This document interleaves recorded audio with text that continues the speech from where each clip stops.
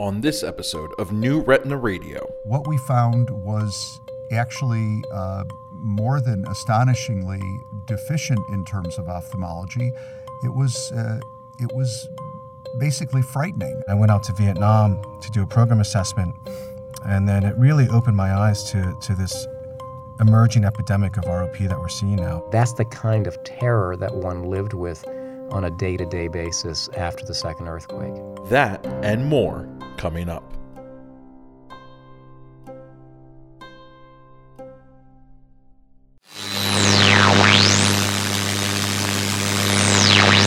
New Retina Radio is an independent podcast supported with advertising by Alcon. This is Mike Lee at Horton Plaza Park in San Diego. New Retina Radio is brought to you by Alcon Surgical.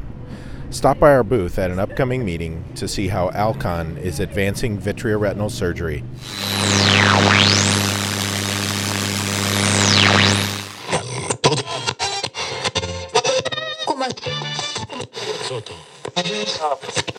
You're listening to New Retina Radio from Retina Today, iTube, and Bryn Mawr Communications.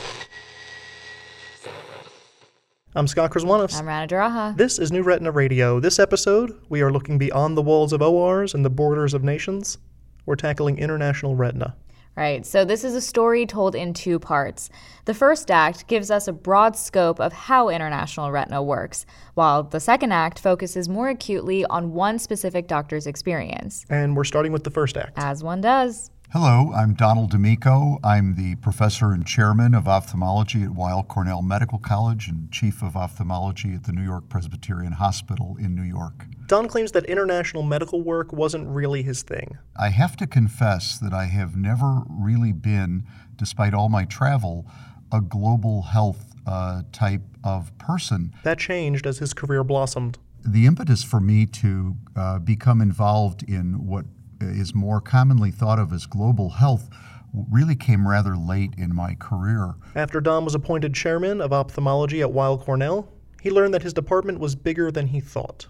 I learned that we maintain a clinic in Tanzania, in Mwanza, Tanzania, called Weill Bugando at Bugando Medical Center. This was out of his wheelhouse. I didn't know anything about Tanzania, certainly nothing about Mwanza or Weill Bugando. But hey, Weill Cornell is Weill Cornell, Tanzanian campus or not. And I said, well, that sounds like it's part of our department. Do we have a relationship to Tanzania or not? At the time, I really didn't know what to expect, but I have a very good buddy in Jeff Tabin. That would be Jeff Tabin at the Morin Eye Institute in Utah, a co-founder of the Himalayan Cataract Project. And he came to New York. We had dinner with a bunch of friends, and I said, Jeff, would you come with me and take a look at this? He's quite surprised at what he finds at Weill Bugando Medical Center. What we found was actually more than astonishingly deficient in terms of ophthalmology. It was basically frightening. I mean, there was absolutely nothing modern about what they had. Here's a story of them going into the clinic. The only tool that they had was a slit lamp that they didn't really use anymore. They did almost all of their diagnostics by holding up a pen light. Even cataract surgery was ineffective. Because they had no ability to do any kind of measurements on patients' eyes with cataract, you typically would wind up with perhaps 3 diopters of spherical error, since they put the same IOL in everyone, and 4 diopters of astigmatism. Don says that the doctors had their hearts in the right place. They just lacked resources. The physicians were extremely well-hearted. They were all trying to do what they could. And the experience, frankly, was transformative for me because I saw so much low-hanging fruit. Low-hanging fruit? Easy fixes. 98% plus children with retinoblastoma in Tanzania die. And when retinoblastoma is identified, it's a de facto death warrant. Don illustrated this point. Imagine being taken to a ward where there's 12 beds and there's a bunch of little kids with retinoblastomas all bursting out of their heads.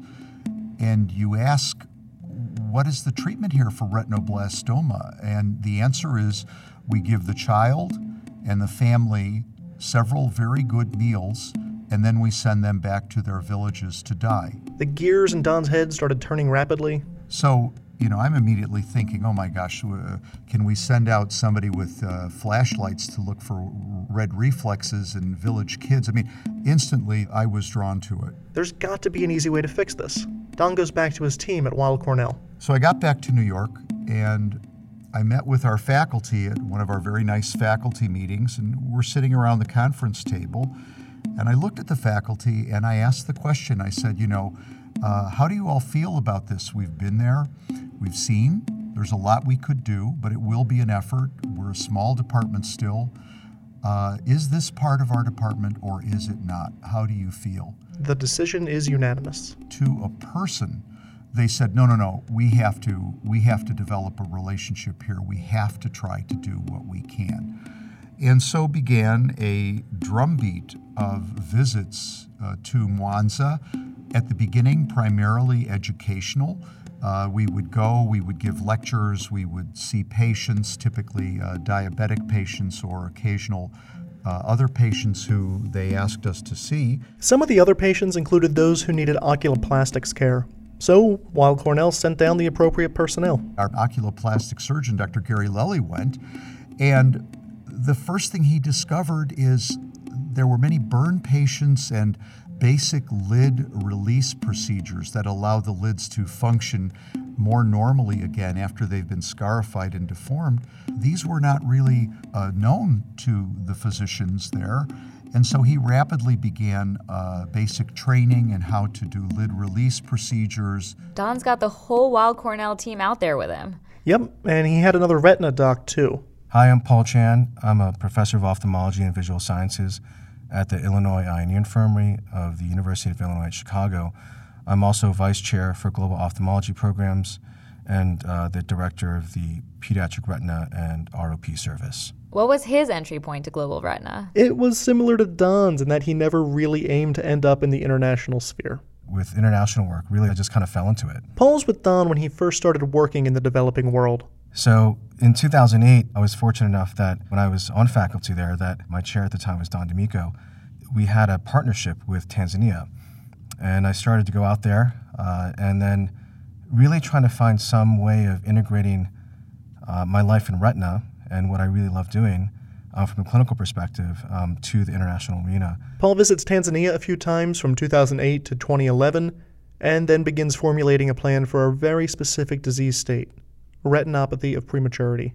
I think it wasn't really until 2011 when I started really formulating the basis for what I do now, which is really international retinopathy of prematurity program development. Wow, sounds like quite the undertaking. And he knows that he has to rely on his peers and mentors to get this done. There was one person in particular who helped him. Tom Lee. That is Tom Lee, the pediatric ophthalmologist at the Children's Hospital of Los Angeles. Tom was connecting with a group in Armenia. The Armenian Eye Care Project. And they took a trip. We went out to Yerevan, Armenia, where they started to see ROP for the first time. A little later, Paul goes to Vietnam with the director of Orbis International. A good friend of mine, Hunter Cherwick. Orbis International organizes a flying eye hospital that lands in the developing world and performs surgeries. I went out to Vietnam to do a program assessment, and then it really opened my eyes to this emerging epidemic of ROP that we're seeing now. The trips to Armenia and Vietnam were the foundation of Paul's current mission. Integrating telemedicine, teleeducation programs, and setting up programs with a lot of these NGOs and so forth for ROP. That sounds like an ambitious strategy. I know, and the variables involved sometimes 4 strategic changes in a new location. In terms of the strategy that you have to take when dealing with different regions or different countries or different partners, it's really dependent on a lot of different things. It's multifactorial. I imagine for a telemedicine program, you've got to have a decent telecommunications infrastructure before you can even think about getting a telemedicine program up and running. Yeah, for sure. And many of these variables are functions of economic conditions. What's the economic infrastructure there? How developed are they already? We focus a lot on telemedicine and technology. Does the country have the infrastructure to have good, reliable telemedicine programs. So you have to take your approach within the context of what's happening at that specific place. Surgical capacity and capability are variables here too. Oh yeah, major ones, I imagine, as they can make or break the execution of a well-thought-out plan. Some places have the capacity to do vitrectomy, some don't. Some have the capacity to do laser versus just doing Avastin or anti-VEGF treatment. Paul said formulating a plan is all about listening to those who know the environment best. I think a big part of the international work that you, in terms of surviving or having an understanding of, is just listening and paying attention and learning from the environment before you necessarily make recommendations. Don agreed, and he pointed out that one of the most frustrating parts about trying to affect change is the pace at which change occurs. Anything in the developing world is slow, as I quickly realized. There's a million obstacles. Don described one incident that illustrates how many obstacles can exist simultaneously.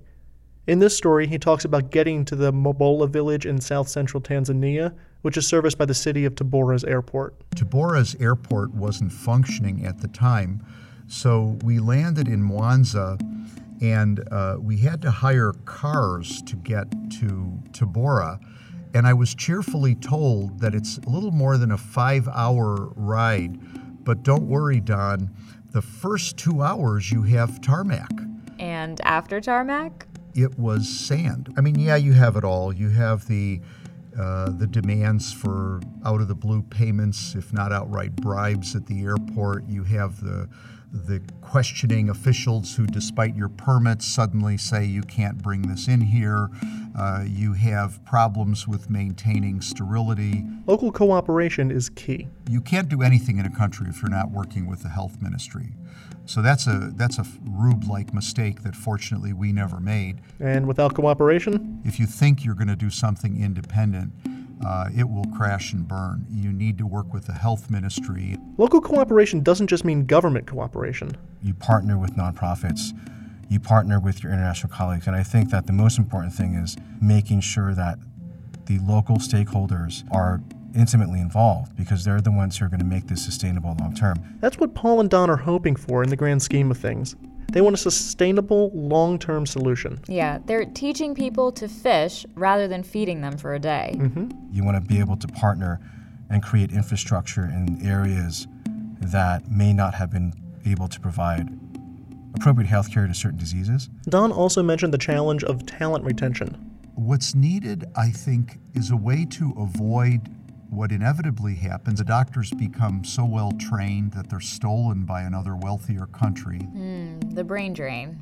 You bring a doctor up to a certain level, and suddenly they have more value than they do if they stay in their country. Don said that they learned that building foundations for future success is different from just performing surgery during certain visits. We recognized right away that we were not going to drop in out of the sky and start doing giant tear surgery and all of the miracles of modern medicine. In the same way that one cannot just drop from the sky and fix everything, one cannot come in as a missionary seeking to preach the miracles of Western medicine. One could go down in flames in a million ways by insensitivity, by coming on too heavy-handed. We know how to do this. Let us show you.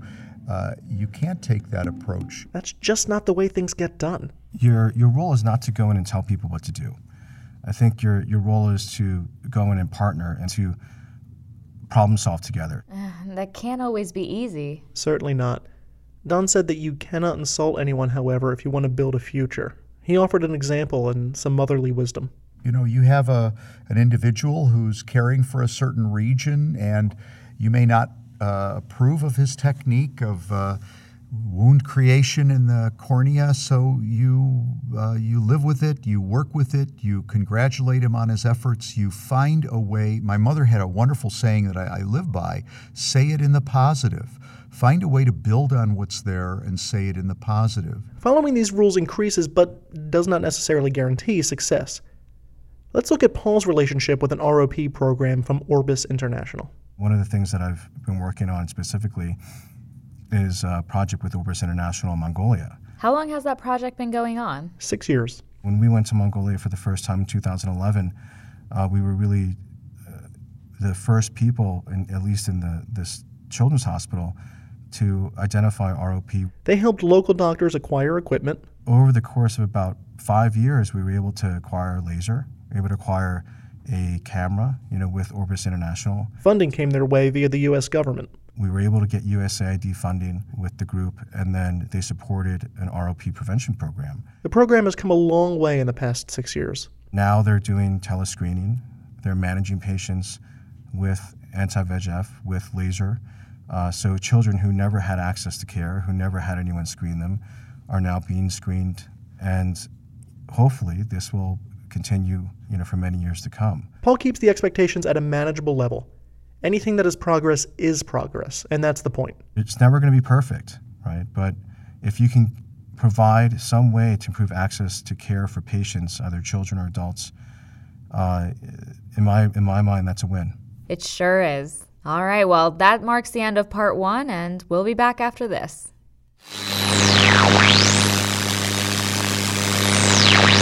New Retina Radio is an independent podcast supported with advertising by Alcon. This is Mike Lee here at the bowling tournament during the final night of the Retina Fellows Forum here in Chicago. New Retina Radio is brought to you by Alcon. Stop by our booth at an upcoming meeting to see how Alcon is taking surgical retina into the future. All right, let's get back to the program. Awesome! Thank you, Mike. We'll see.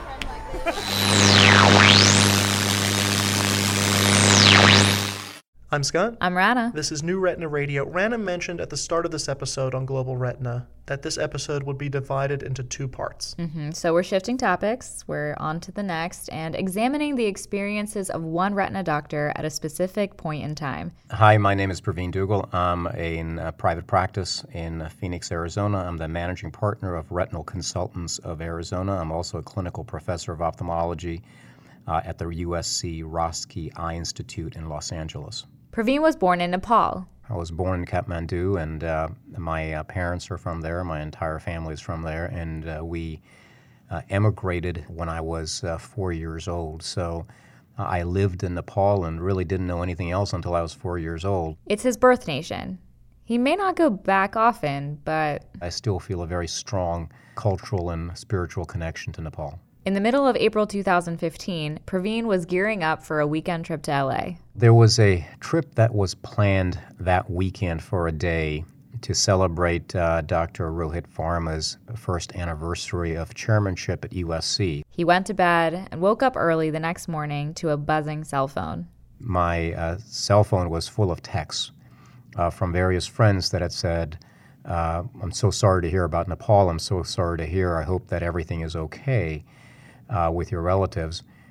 And I had no idea what they were talking about until I turned on the news right then and there and saw on CNN the kind of devastation that had happened. And new video has emerged now of the moment the 7.8 magnitude quake hit Kathmandu. Searching for survivors with bare hands, the immediate aftermath of an earthquake that's brought death and destruction to a large swathe of Nepal. We're about still a 6-hour hike away from the epicenter of the earthquake, the actual epicenter of it, but throughout this entire region, the villages and towns up and down these sloping mountains have all been completely devastated. Immediately after that, I received an email from Dr. Sanduk Ruit. That would be Sanduk Ruit, a co-founder of the Himalayan Cataract Project. And he called me up and he said, Praveen, he said, this is the worst thing I've ever seen in my life. And Sanduk doesn't exaggerate. His head must have been spinning. Oh, it was.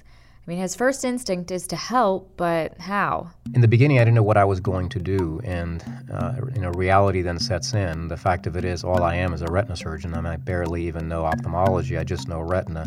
I'm kind of a one-trick pony. So what would I possibly do even if I went there? Praveen met with the team of USC doctors that were in Los Angeles to celebrate Rohit Varma's anniversary as USC chairman.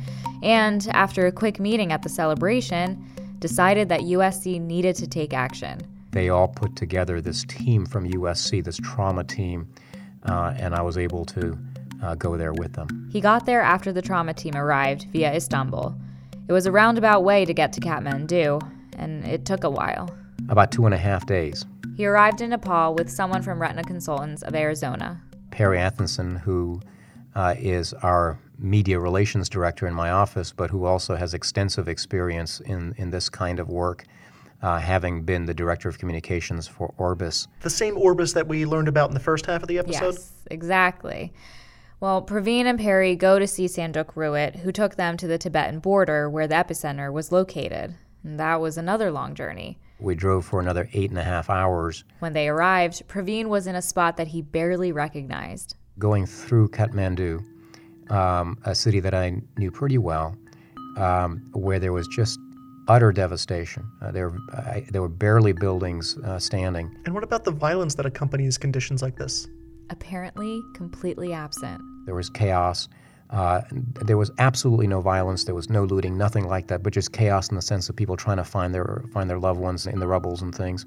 But absolutely no looting, no violence. So that made a very big impression on me. Praveen and his team continued into the more mountainous regions, and the further they were from the destruction, the stranger things became. I looked around and there were no buildings. There was no destruction at all. It was beautiful. It was a beautiful day, and there were clouds in the sky. Just a few, blue skies, and I thought, this is just the most beautiful scene. Wow.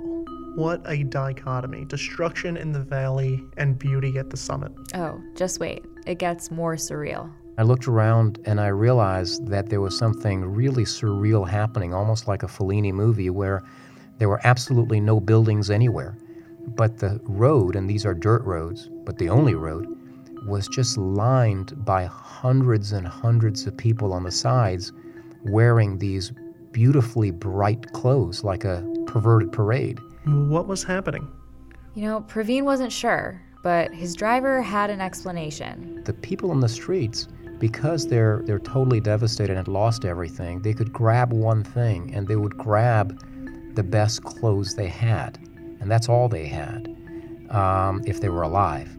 And they would wear them because they had nothing else, and they had nowhere to go. And that's why they were on the road, because that was the safest place to be, and perhaps to try and get some help. The contrast still sticks with Praveen. This beautiful landscape, clear out to infinity just about, and this dirt road lined by hundreds and hundreds of people wearing these enormously bright clothes in this time of devastation. But when you think of the context of it, it's utterly saddening. But what about the help he was there to provide? Where does that occur? You know, there was so much to do and so many places to do it. My involvement there was as much non-medical as it was medical. And by non-medical, I mean, carrying boxes of food, rice, and so on and so forth, hiking for hours and getting to places where people were, needed food, usually food, medicine, so on and so forth.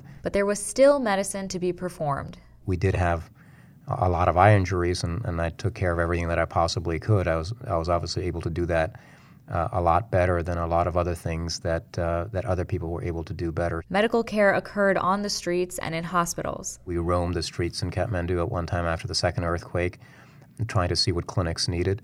And it would also be done in hospitals. During the second earthquake, I was operating in the Telganga Eye Institute, which is a fabulous hospital. So the whole gamut. A second earthquake? Yep. It's the top of the hour, and we have breaking news overseas right now. There's been another earthquake in Nepal this morning, this one measuring 7.3 in magnitude. It happened about 2.5 weeks after the first one. That was probably the most terrifying experience of my life. I had just finished operating on the top floor of Telganga, which was the 4th floor. On the 2nd floor, Perry was interviewing Sanduk Ruit. That's the communications director for Praveen's practice talking to Sanduk? Mm-hmm, you got it. So they're recording. He suddenly says, "Stop." And you can see the camera shaking, and you can see him shaking. And he said, "Perry, move, let's run now." And he bolted out. Praveen said the second earthquake demoralized the entire nation. First earthquake, as physically devastating as it was, people were still trying to find their way around and trying to recover. But when the second earthquake occurred, it was clear that they had really no control. And I felt that too, that anything could happen at any time and we had absolutely no control. And we were somehow in this extraordinarily vulnerable position in a very, very vulnerable country. That night, everyone slept outdoors so that should another earthquake strike, they wouldn't die in a crumbling building. I also remember that night sleeping in the tents, but sleeping with a knife next to me. A knife? Yeah, to cut his way out of a tent should another quake occur. That's the kind of terror that one lived with on a day-to-day basis after the second earthquake. But then it was time to go home. I did have to get back home, carry on my practice, etc. Right before leaving, he had a visitor at his tent. I still speak the language. I still speak Nepalese, not well, but enough to get around. The visitor was a woman who said she would like to speak to him. Now, for this next part, Scott and I decided that we're just going to let the tape roll and let Praveen take it from here. Just keep in mind the type of warmth and depth that a retina doctor like Praveen needed in this situation. There was a young lady that would like to talk with me.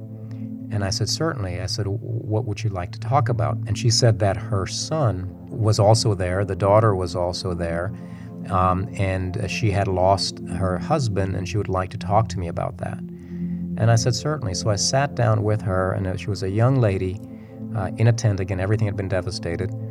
And she wanted to tell me her story. The first earthquake occurred during the middle of the day.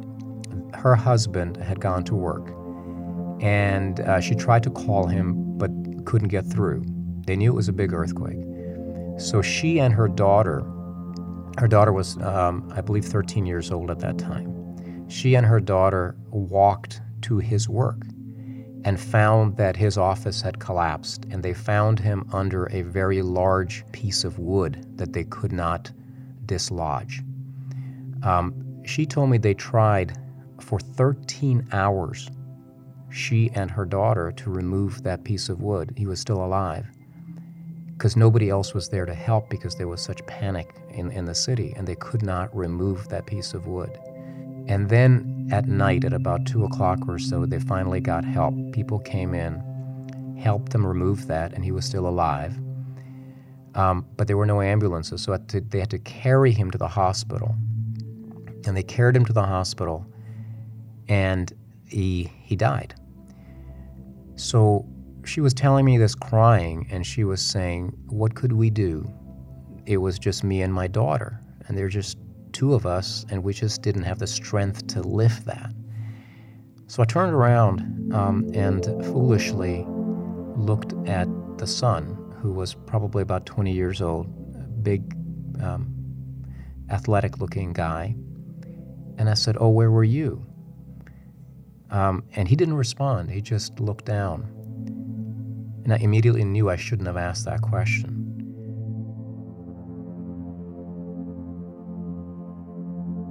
After some moments of silence that were quite painful, she turned to me and she said, the mother said, he was in school in the U.S. And I was shocked. And I said, he goes to school in the U.S.? And she said, yes. She said, we're very poor, but we've saved all our money to send him to school in Oklahoma. He was going to a university in Oklahoma and was a few months away from getting his engineering degree. And I was so impressed and saddened at the same time to think of this. And then the son said to me, he said, and his name is Sonam, so Sonam said to me, I got the news just before my exams, and I tried my best to get back as soon as possible, but I just was too late. My father had already died. So I turned to him and I said, Sonam, what are you going to do now? When are you going to go back to Oklahoma? And he said, well, I'm not going back. And I said, well, why not? And he said, well, how can I possibly go back? I've got to support my mother and my sister. And I said, so what are you going to be doing? He said, I'm going to get a job as a laborer. And I went home that day, that evening, and I thought, this event is not just an event. It's a generational catastrophe. The number of lives that it's touched is not just in this particular time, but in generations to come. And here's a young man who could have been an engineer, who now, in the next few months, is going to be carrying cement under the hot sun, laboring as a manual laborer despite his education, despite being so close. And that's going to be his lot in life because of this. It's a lost generation. So that story, more than anything else, made an enormous impact on me and told me everything that I needed to know about the impact of this earthquake. And that was just one story. There are probably hundreds of thousands of stories just like that.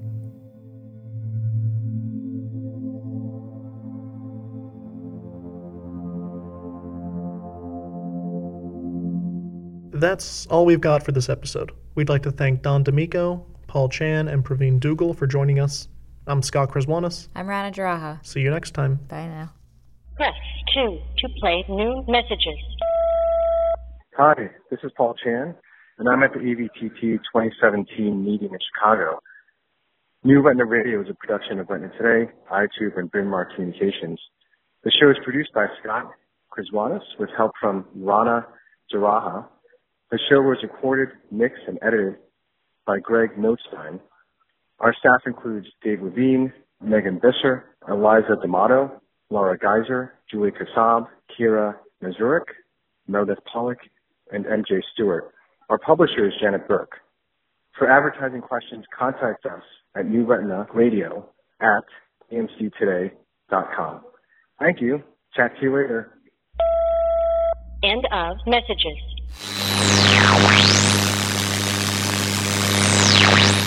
This is Scott Kraswanis in a very chilly Times Square. New Retina Radio is brought to you by iTube Meeting Coverage. Each iTube Meeting Coverage video features a select presenter discussing their podium talk, providing meeting attendees and non-attendees with a digest of the day's biggest lectures.